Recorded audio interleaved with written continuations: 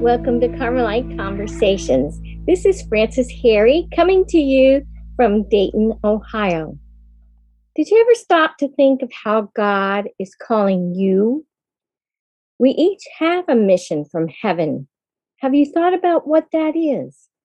And if you do know what it is, do you know how it is being accomplished?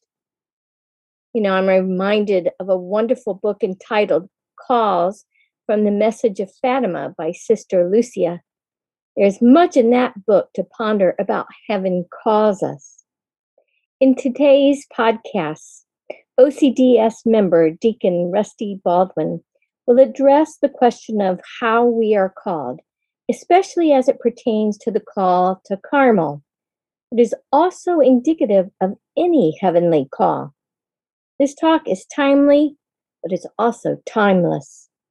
May the Lord grant each of us the grace to favorably answer his call.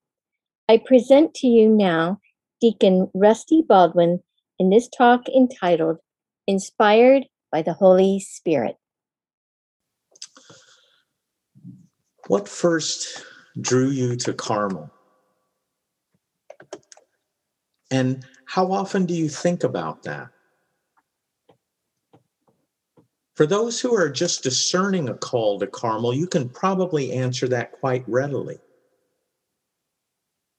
For those who have been in Carmel for a while, I'm sure you too, even if you haven't thought about it for a while, can remember quite vividly what first drew you to Carmel as well. Each of us has our own story. But however rich and diverse the experiences and events, however long and arduous, or conversely, however sweet and pleasant the journey, there's a common thread running through every vocation in our community. In fact, I would go so far as to say, I know why each and every one of you are Carmelites. For it's the same reason I am a Carmelite. It's because you and I were inspired by the Holy Spirit. Isn't that what the promises we took affirm? Our promise begins with inspired by the Holy Spirit. Therefore, whatever the particular circumstances of your call were, I can state without hesitation and with great confidence that it was the Holy Spirit at work in you, inspiring you to respond to God's call to Carmel. We didn't decide to be Carmelites, however we may speak about our vocation. We were called to Carmel by God through the inspiration of the Holy Spirit. This means that, as with all vocations, we have been entrusted with a mission, a purpose for which we have been called. And the same Holy Spirit gives us the means by which we can authentically and lovingly live out our vocation and accomplish our mission with holy fervor, namely through the gifts of the Holy Spirit. In Eucharistic prayer, too, from the Mass, the Holy Spirit is said to come like the dewfall. Like the dewfall. And while there are significant exceptions attested to in the Scripture, this is how the Holy Spirit comes most often. Gently, silently, appearing seemingly out of nowhere, usually unnoticed, but always there nevertheless. This homily is intended to be a kind of gentle prodding to encourage us to take notice of what so often goes unnoticed, that being the gifts of the Holy Spirit. To take these gifts to our prayer time, to meditate on them and to contemplate them. But most of all, to use what we have so generously received by virtue of our baptism and confirmation, to animate and stimulate our desire for holiness, and thereby put these gifts to use for the greater glory of God. To that end, I would like to briefly discuss each of the gifts of the Holy Spirit. Now, we all know the 7 gifts of the Holy Spirit are wisdom, understanding, counsel, fortitude, knowledge, piety, and fear of the Lord. What you may not know is that each gift completes and perfects a particular theological or cardinal virtue. The theological virtues being faith, hope, and love, and the cardinal virtues being prudence, justice, temperance, and fortitude.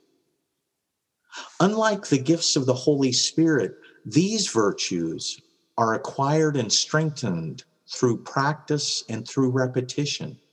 We exercise and strengthen these virtues when by grace we choose to do the good and avoid evil. Let's start our brief examination of the gifts of the Holy Spirit with wisdom. Wisdom is the ability to see the final end or purpose of everything. To see the final end or purpose of everything. We don't often hear about the end of things nowadays, but the end, the purpose of something, is the answer to why the thing exists. The Baltimore Catechism identifies the end of man, for example, in its answer to why God made you. God made you to know him, to love him, and to serve him in this world and be happy with him forever in heaven. That is why we are. Wisdom is the ability to see the end, the purpose, the why of everything in our lives, the good and the bad. Wisdom focuses our minds and hearts on the spiritual and eternal rather than the material and temporal. The gift of wisdom perfects and completes the theological virtue of love. For love is the final end, the ultimate purpose of everything, as Saint Therese of Lisieux so wisely recognized. The gift of understanding enables us to comprehend the deep mysteries of the faith. In fact, the gift of understanding is the perfection of the theological virtue of faith. When by God's grace we enter into contemplation, what we know by faith is perfected through a real and deep understanding according to God's will. The gift of counsel enables us to quickly and rightly discern the correct course of action in difficult situations. I think of our Holy Father, St. John of the Cross, as a shining example of someone with this gift. The gift of counsel perfects the virtue of prudence. The gift of fortitude is a perfection of the virtue of the same name.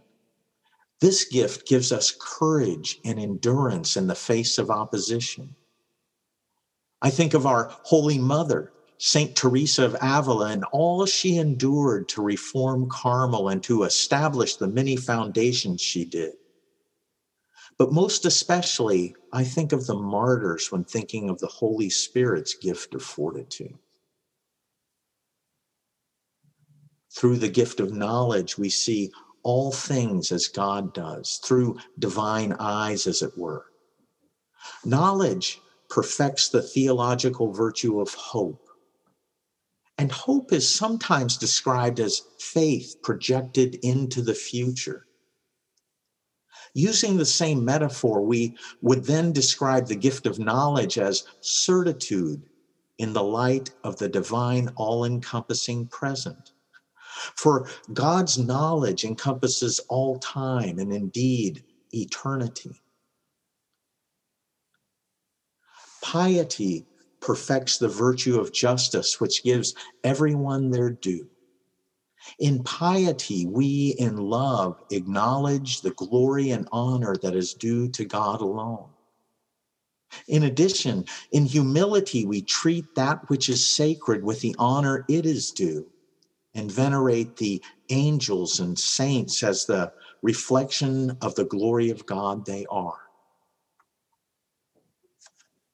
The gift of the fear of the Lord enables us to behold the majesty of God. It perfects the virtue of temperance.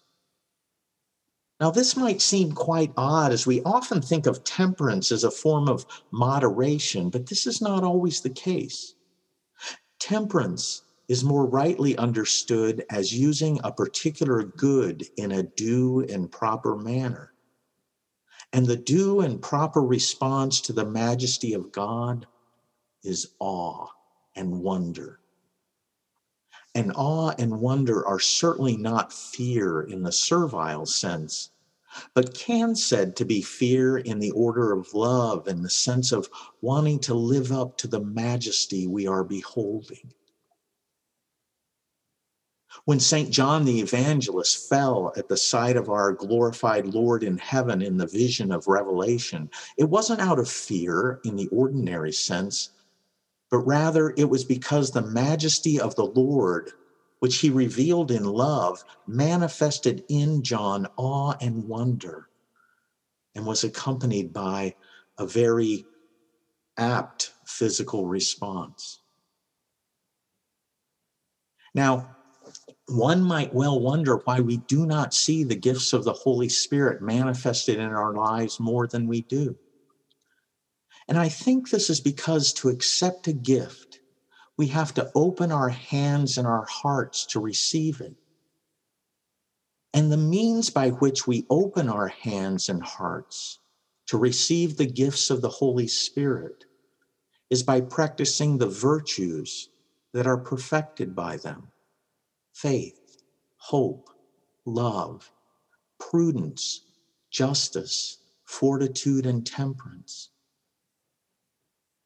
But just as a watched pot never boils, so too if we look for the gift rather than looking to the giver.